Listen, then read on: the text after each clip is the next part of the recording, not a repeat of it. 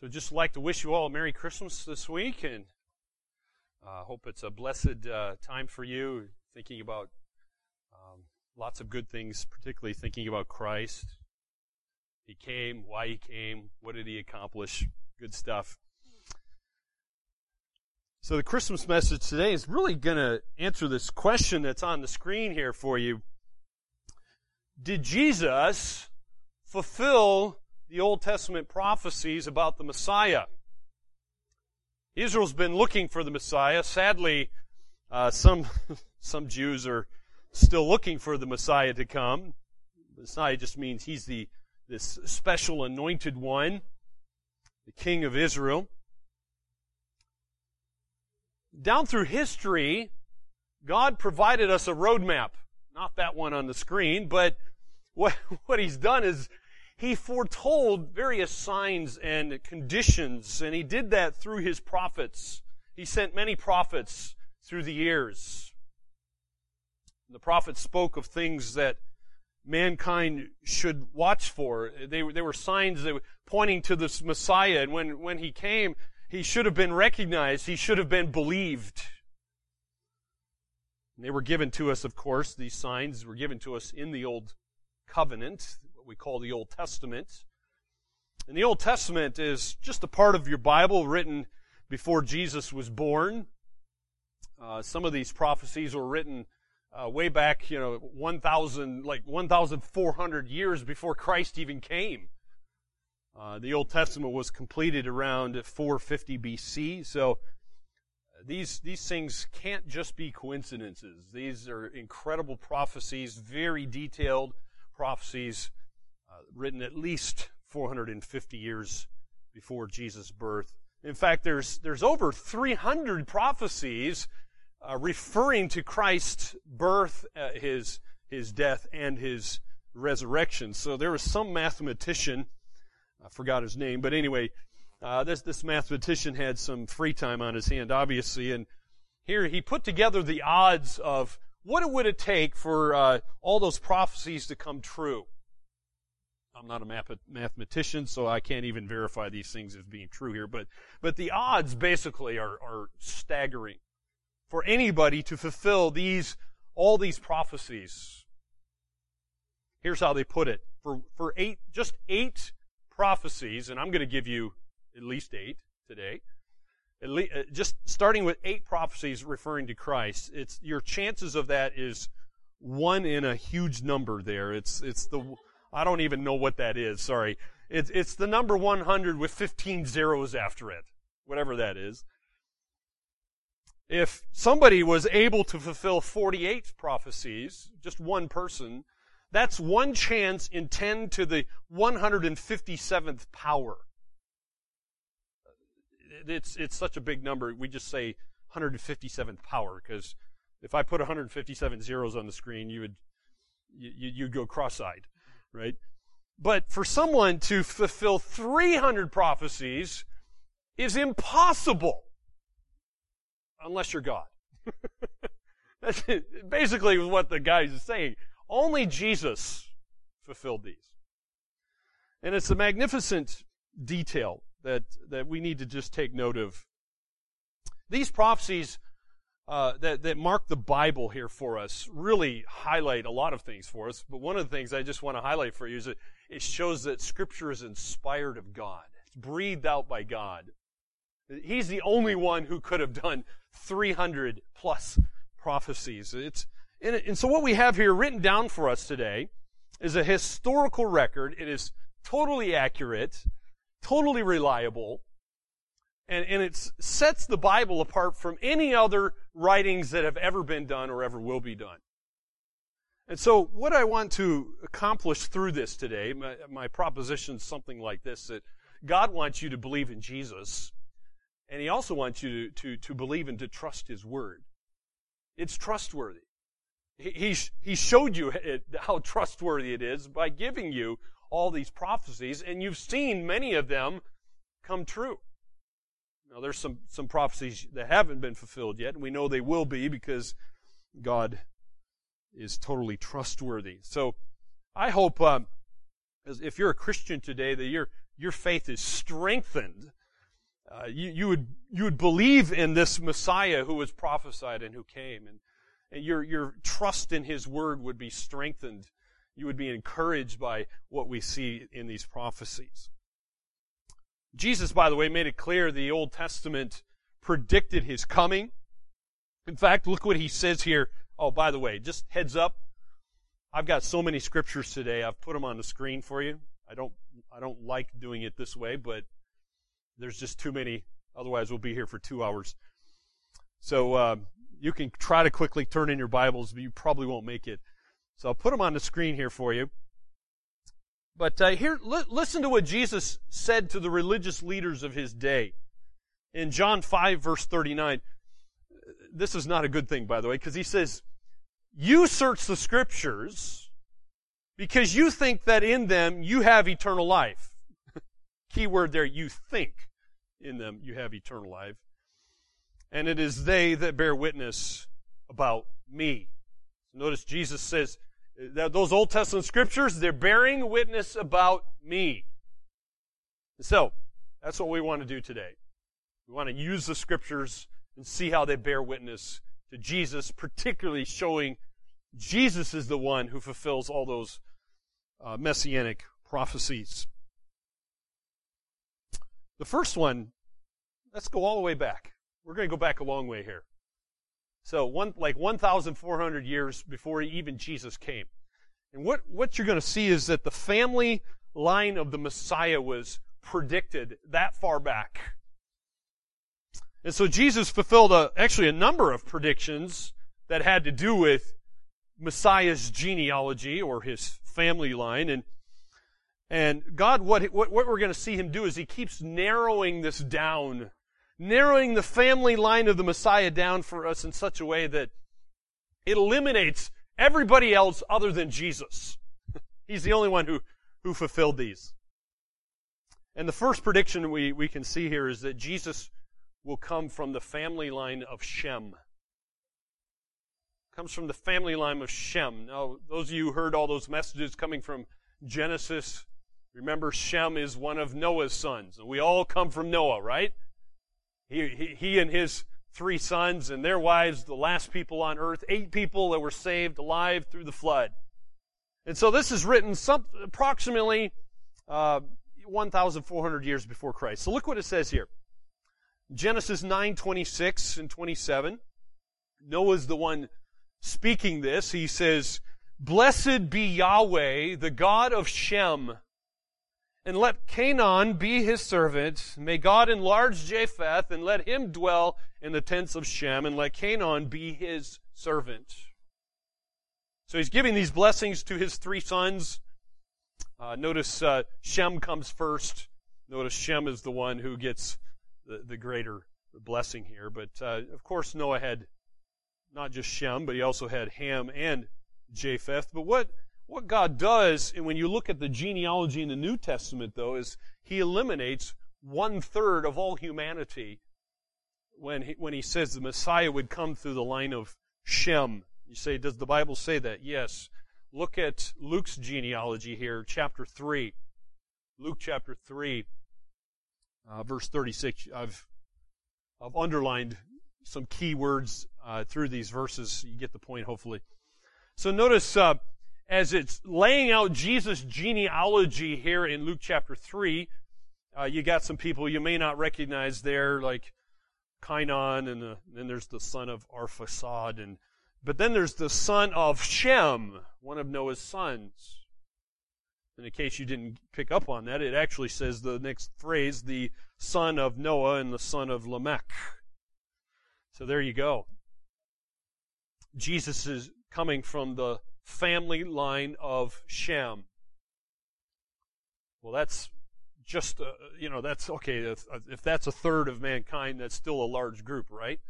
But what I want you to see now is God's going to narrow this down even more for us. And we see that Jesus, number 2, will be a descendant of Abraham. Another prediction. He's going to be the descendant of Abraham, because in Genesis 12, remember the Abrahamic covenant we talked about in Genesis 12, verse 3? God speaks here and He says to Abraham, "I will bless those who bless you, and him who dishonors you I will curse. And in you, Abraham, all the families of the earth shall be blessed.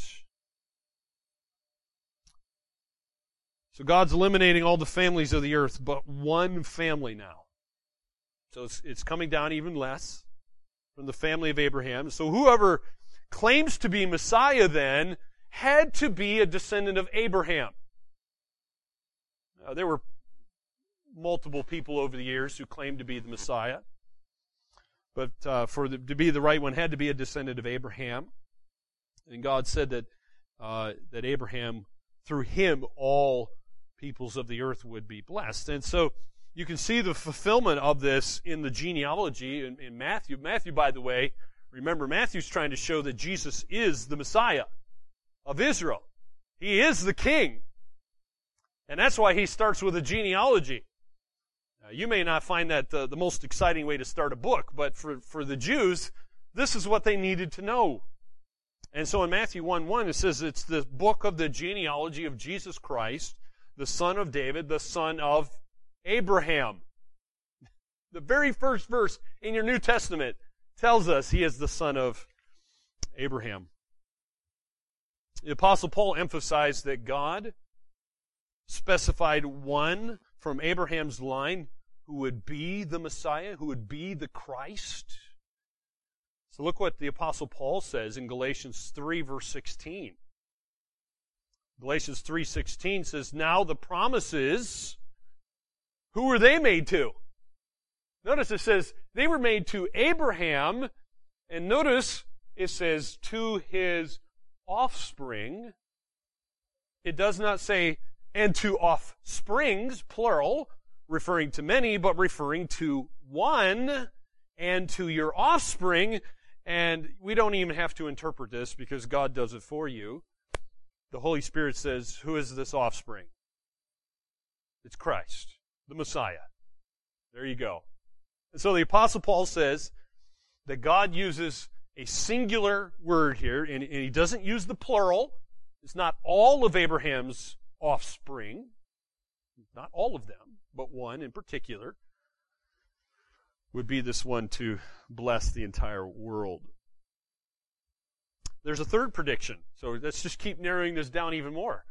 We see number 3 here is that Jesus will be a descendant of Isaac, because you remember Abraham had more than one child. In fact, what was his first child? Ishmael. God says it's through Isaac. And so he's the one who would be the one through whom Messiah would come. So in Genesis chapter 26, verse 3, God is speaking here.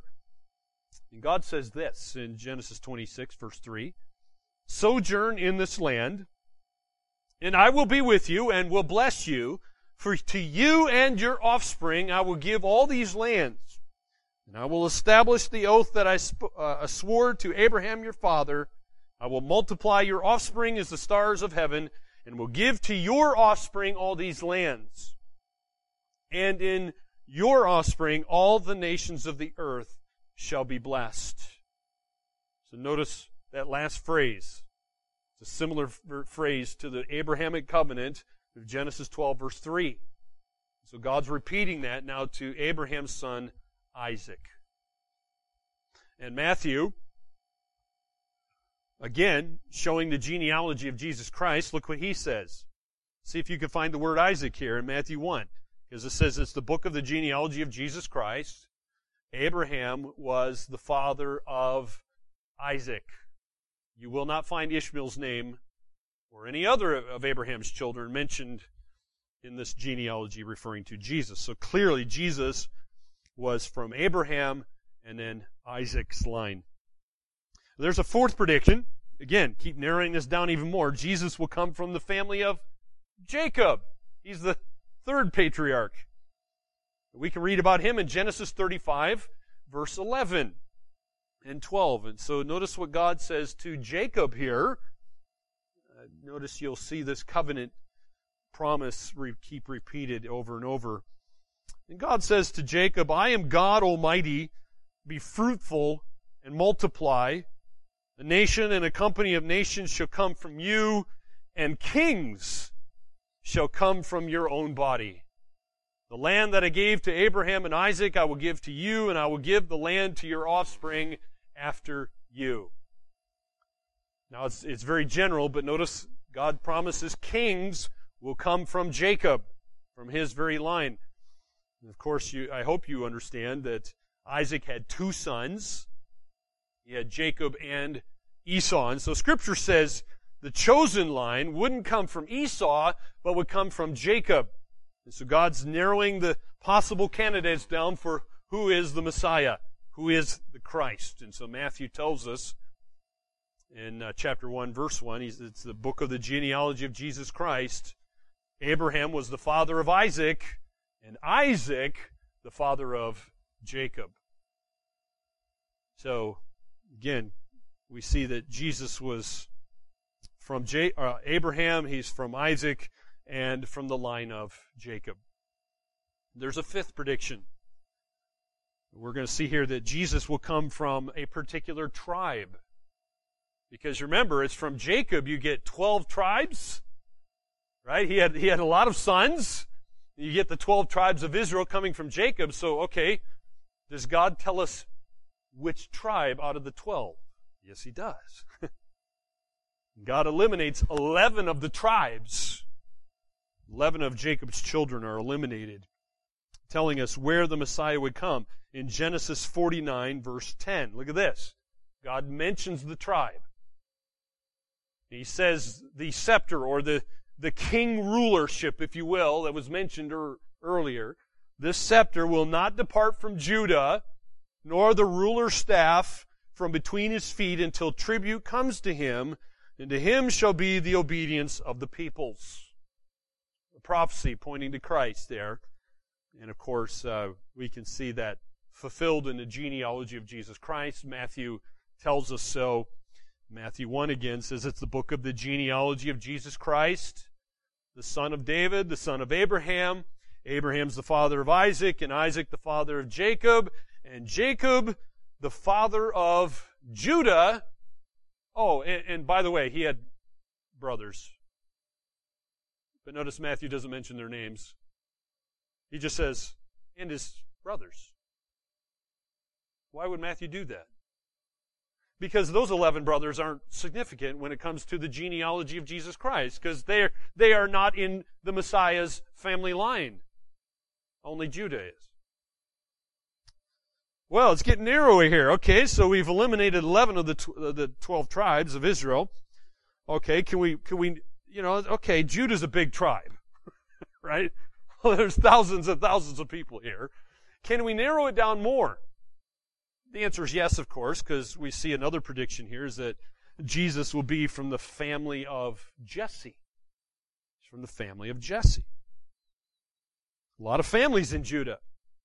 But there's only one family line of Jesse where the Messiah could come from. And in fact, it was announced that he would be the branch that would bear the fruit. The prophet Isaiah, over 700 years before Christ came, the prophet Isaiah says this in chapter 11, verse 1. There shall come forth a shoot from the stump of who? Jesse. There you go. And a branch from his roots shall bear fruit. Wow. Can that possibly be coincidence? No way. All this is not possible. It's totally of God, isn't it? And of course, Matthew, writing about the genealogy of Jesus, says this. Matthew 1, verses 1 and 5 says it's the book of the genealogy of Jesus Christ, Obed, the father of Jesse. Wow, it's amazing, isn't it? But then Jesse has multiple sons too. Right? So it was very typical having large families. But the Bible gets even more specific. There's a seventh prediction here for us. We see that Jesus will descend from the house of David, or the lineage of David. And God told David that the Messiah would come from his own line. There is a thing called the Davidic covenant. God made a covenant with David. And look at what God's message to David says here in 2 Samuel 7, verse 12. God says to David, "When your days are fulfilled and you lie down with your fathers, I will raise up your offspring after you, who shall come from your body, and I will establish his kingdom." It's kind of a little vague there. Who's that talking about? Well, may I remind you that Jesse had at least 8 sons. But what God does, though, is he eliminates 7 of them, of Jesse's line, when he actually says the Messiah would be through the line of David. So this list of potential candidates here, did you notice it keeps getting narrower, narrower, and narrower? And you should, if you were a Jew, if you were someone in Israel, it should be obvious. When Messiah came, it should be obvious who he is. The Bible tells us so much information about him. So notice the very first verse of your New Testament records the fulfillment of that prophecy here when it says the book of the genealogy of Jesus Christ, the son of David. So Jesus is the fulfillment here of this one whose kingdom will be established forever. You say, well, in his first coming, that didn't happen. I know. That's why there has to be a second coming. And in the second coming, his kingdom will be established. He will rule and reign from Jerusalem. Now, when the angel appeared to Jesus' earthly mother, who was Mary, and announced his birth, the angel confirmed that Mary's child would be a descendant of David. So it's not just Matthew telling us this. Look what Luke says. Luke chapter 1, verse 31. It tells us this, that behold, talking about Mary here, you will conceive in your womb and bear a son, and you shall call his name Jesus. He will be great and will be called the Son of the Most High. And the Lord God will give to him the throne of his father David. Consequently, whoever the promised Messiah would be, he would have to be a physical descendant of David. The King David, that is. King David, who is the son of Jesse. So, there's no other individual that would qualify for the job, so to speak, for this position as Messiah. So therefore, from the predictions with respect to the genealogy of the Messiah, the great majority of the people who've ever been born, and in fact everybody, has been eliminated from contention here, haven't they? However, Jesus did fulfill the Old Testament prophecies about the family line of the Messiah being a descendant of David. Well, it gets even more narrow and more impossible for anybody other than Jesus when we look at some of these other ones here. For example, the 8th prediction is that Jesus will be born of a virgin. Anybody know that ever happening other than Jesus?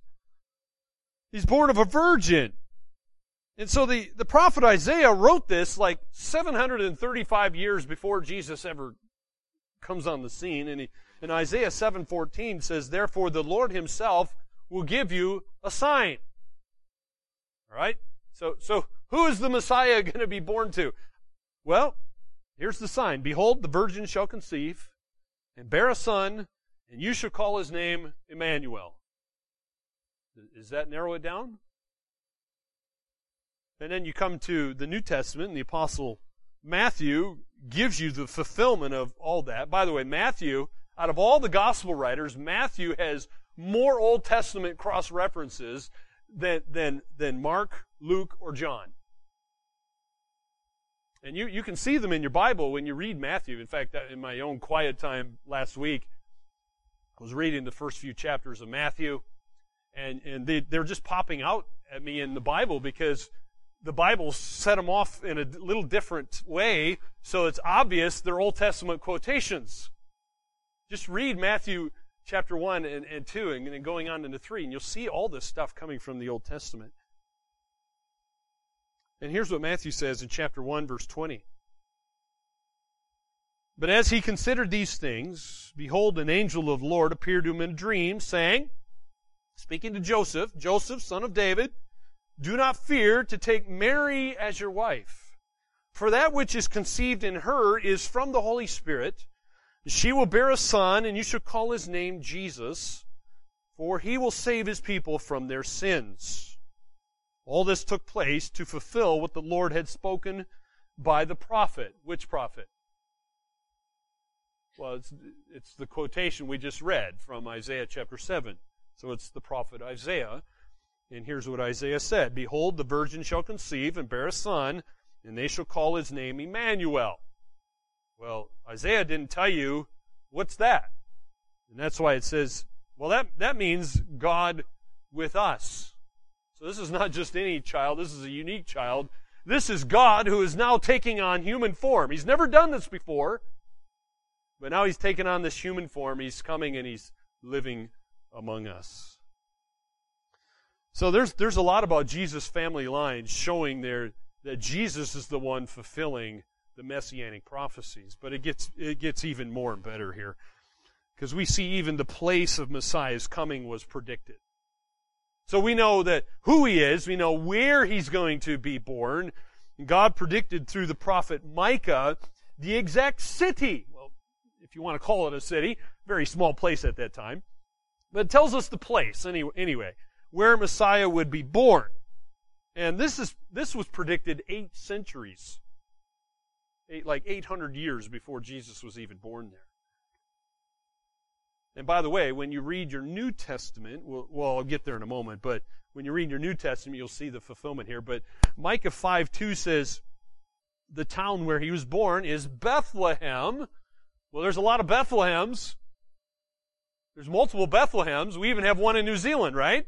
So which Bethlehem is it? Well, it's Bethlehem Ephratah. That's kind of another word for, this is the Bethlehem in the region of Judah. Bethlehem Ephratah, you're too little to be among the clans of Judah, so there's mentioned again, from you shall come forth from me one who is to be ruler in Israel, whose comings forth is from of old, from ancient days. Well, that can only be Jesus. So it's eliminating every possible city in the world except for the Bethlehem in the region of Judah. There's only one that I'm aware of. So if somebody was a descendant of King David and was born somewhere else other than Bethlehem, guess what? They're eliminated from contention to be Messiah. It had to be Bethlehem in Judah. The Messiah came from there, and it said so. And Matthew tells us that in chapter 2, verse 1, when it says this, now after Jesus was born where? In Bethlehem. Which Bethlehem? Because there was another Bethlehem in Israel. It's the Bethlehem of Judea. And it even tells you the time period, right?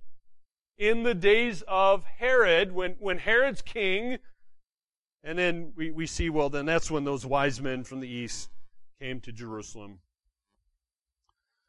Herod didn't know, by the way. Remember the story? He was asked, where is this Messiah supposed to be born? Herod's like, I don't know. Give me some wise guys who can answer this question. Somebody around here know? Yeah, the wise guys knew. Because they knew the Old Testament prophecies. They knew what Micah 5:2 said. And so they pointed and told Herod. So the wise men could go to Bethlehem. So what do you have here, my friends? You have Jesus is not only born into the right family, we also see that Jesus was born at the right place. It had to be in Bethlehem in the region of Judea. It gets even better. We also see the time of the Messiah's coming was predicted. Look at this prediction here. We see that Jesus is going to be killed before the temple and the city of Jerusalem are destroyed. Do we know when that happened? Yes. History tells us that happened in 70, the year 70. And that's 70 AD, after Jesus, right?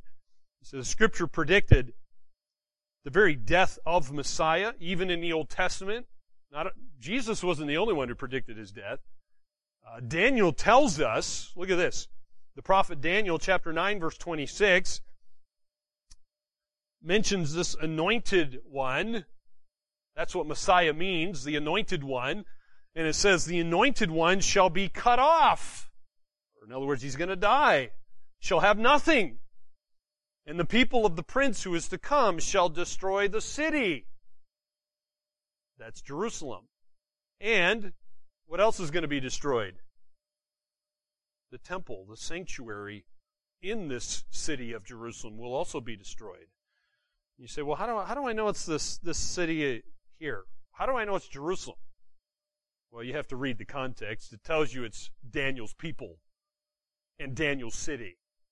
So Daniel's people were Israel, the Hebrews. Where Daniel was there in Jerusalem. So that's how we know. You look at the context, you'll see that it's referring to Jerusalem and this temple. It's a prophecy looking forward to this time when the Messiah would be cut off. He would die. But notice it's before the destruction of the temple in Jerusalem. And so we learn three things from just that one verse alone. Notice, number one, the Messiah is going to come on the scene of history, obviously. The Messiah is going to come. The Bible's been building this up. So by the time Jesus comes, Christmas is a time of celebrating what the Bible's been telling us for like at least 1,400 years. But there's some bad news here because, well, if you don't understand this, it's bad news because it says he's going to be killed. And then after his death, the city of Jerusalem and the temple will be destroyed. Well, that limits the time period then, doesn't it? So when Jesus came to earth, of course, the temple was still there because, remember, the Bible tells us over and over again, Jesus and the disciples went into the courtyard there, the temple, on the Temple Mount, and Jesus would often go there to teach. And even after Jesus ascended to heaven, the Bible tells us the disciples would go there. So teaching at the temple is an important part of Jesus' ministry. Obviously, it hadn't been destroyed yet. The temple was still there.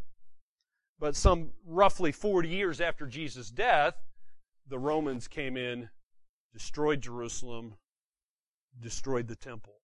Now all that's left is the part of the Temple Mount there, what we call the Wailing Wall, right?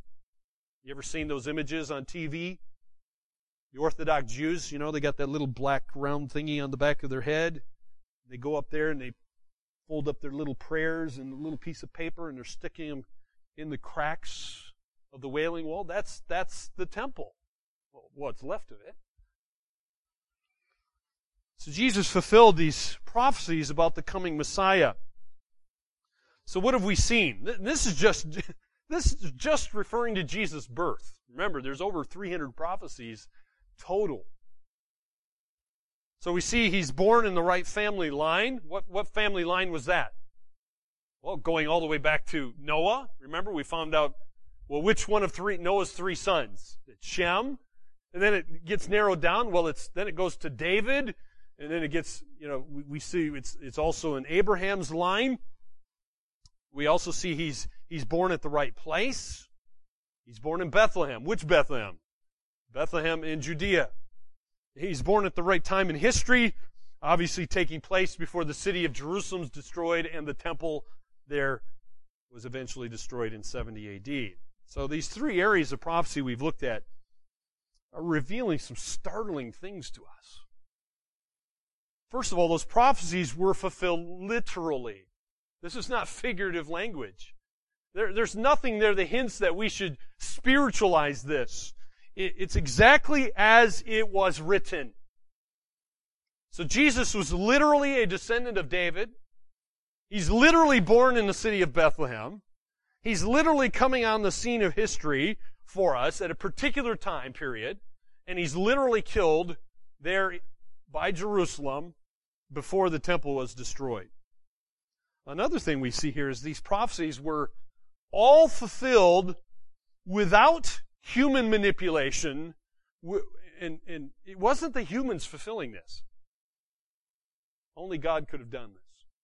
So there's no way Jesus could have deliberately fulfilled all these. How do we know that? Well, they're fulfilled by his birth. So before he ever gives a sermon, before he does any miracle, Jesus supernaturally fulfills all these prophecies. So he's born into the right family, he's born at the right place, born in the right time of history. And remember what Galatians said? Remember what the Apostle Paul says in chapter 4 of Galatians? That Jesus, this Messiah, would be born of a woman, born at the right time. Why?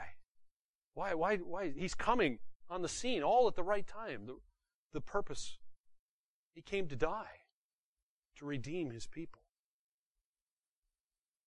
So humanly speaking, there's no way Jesus could control all those factors.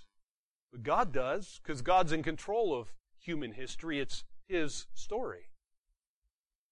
So, we've only looked at just a few lines of prophecy showing that Jesus fulfilled all these things in his first coming. And we can make some observations here, but my friends, I hope we've just looked at a few of these, I trust that you believe in this Jesus. You believe the Bible and what it says, and these prophecies were fulfilled in Jesus, the Messiah. Jesus, remember, he told those religious leaders in John chapter 5 to search the Scriptures, discover how they spoke about him. Good advice, by the way. It's a good thing for us to do. The coming of the Messiah was to be born in this family tree. Somebody drew a family tree there for you. We see coming from Shem, Abraham, Isaac, Jacob, Judah, eventually down to David. The New Testament is very clear in Matthew chapter 1 that Jesus is a descendant of David. The prophet Micah predicted the Messiah would be born in a little insignificant place called Bethlehem, by the way, roughly 10 kilometers away from Jerusalem. The Apostle Matthew tells us Jesus would be born in this little insignificant place called Bethlehem. The prophet Daniel, that is, tells us Messiah would come before the city of Jerusalem was destroyed and the temple was destroyed, and then Jesus, what does he do? He fulfills all those prophecies, comes on the scene at this perfect time in history. Why did he do all that? Well, as you read Matthew, Mark, Luke, and John, he reminds us over and over again, why is he fulfilling all those prophecies? He is the Messiah, but the Messiah in his first coming wasn't the conquering king that the disciples and so many people in Israel were hoping and expecting. Remember what Matthew 1:21 says? Jesus came to save his people from their sins. The greatest problem we have is our sin. And so he came and he was crucified about 40 years after the temple in Jerusalem was destroyed. The prophecies that Jesus fulfilled were fulfilled literally, only by Jesus. He's a literal descendant of David, literally born in Bethlehem, literally died in Jerusalem before the temple was destroyed. All those prophecies were fulfilled in Jesus' birth. So there's no way, humanly speaking, that those things could have been manipulated. Only Jesus fulfills them.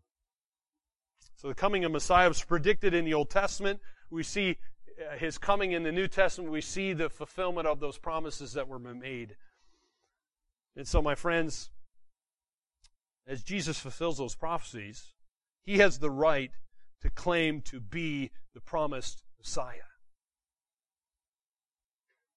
What does that mean? Well, that means he should be believed.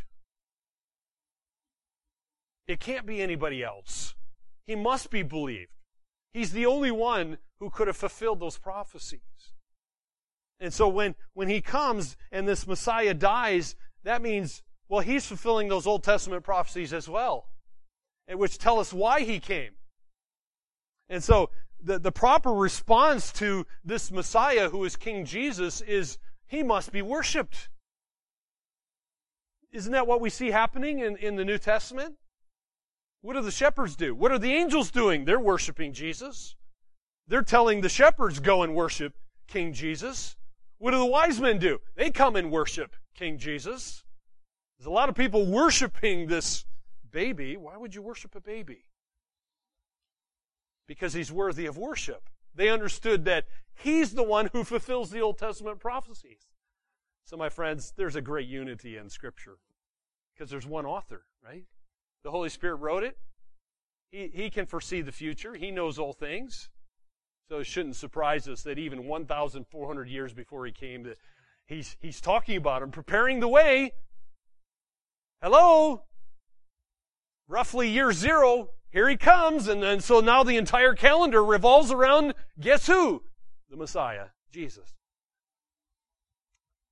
What are we going to do with Him, though? That's the question. Hopefully these facts don't just fill our heads up, puff our heads up, say, cool, look what knowledge that I know. We need to do something with that, don't we? See, the one who fulfills the prophecies is worthy of our belief, worthy of our trust. The question is, do you believe? Are you worshiping this one who is the Messiah? Are you only worshiping Him? And do you love Him? For the very reasons and more of why He came. Since He came to save you from your sin, your greatest problem, do you believe that? Where does your trust lie? You have to trust this one because there is no other hope. There is no other Messiah. Jesus tells us He is the only one who fulfills these prophecies. May God enable you to believe in Jesus and to believe that His Word is the very oracles of God, worthy of our trust. That Jesus is worthy of our worship. Let's pray. Heavenly Father, thank you for fulfilling all these prophecies in Jesus. Thank you for giving us these prophecies so we know that who the Messiah is when He finally did come. We pray that we would be so convinced of these things, these prophecies, that we'd be willing to share them with others, that nothing would sway us from Jesus.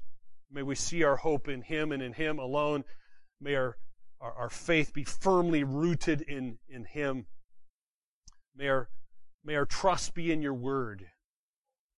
Give us a faith in Your Word that is immovable, that can't be swayed by the liberals and the unbelievers and the people writing the books and the blogs and doing all this stuff, attacking Your very Word. May we not be swayed and tossed about by every wind of doctrine, but may we be settled, firm on the rock of Jesus. Give us that kind of faith, we pray, that kind of belief. In Jesus' name we pray. Amen.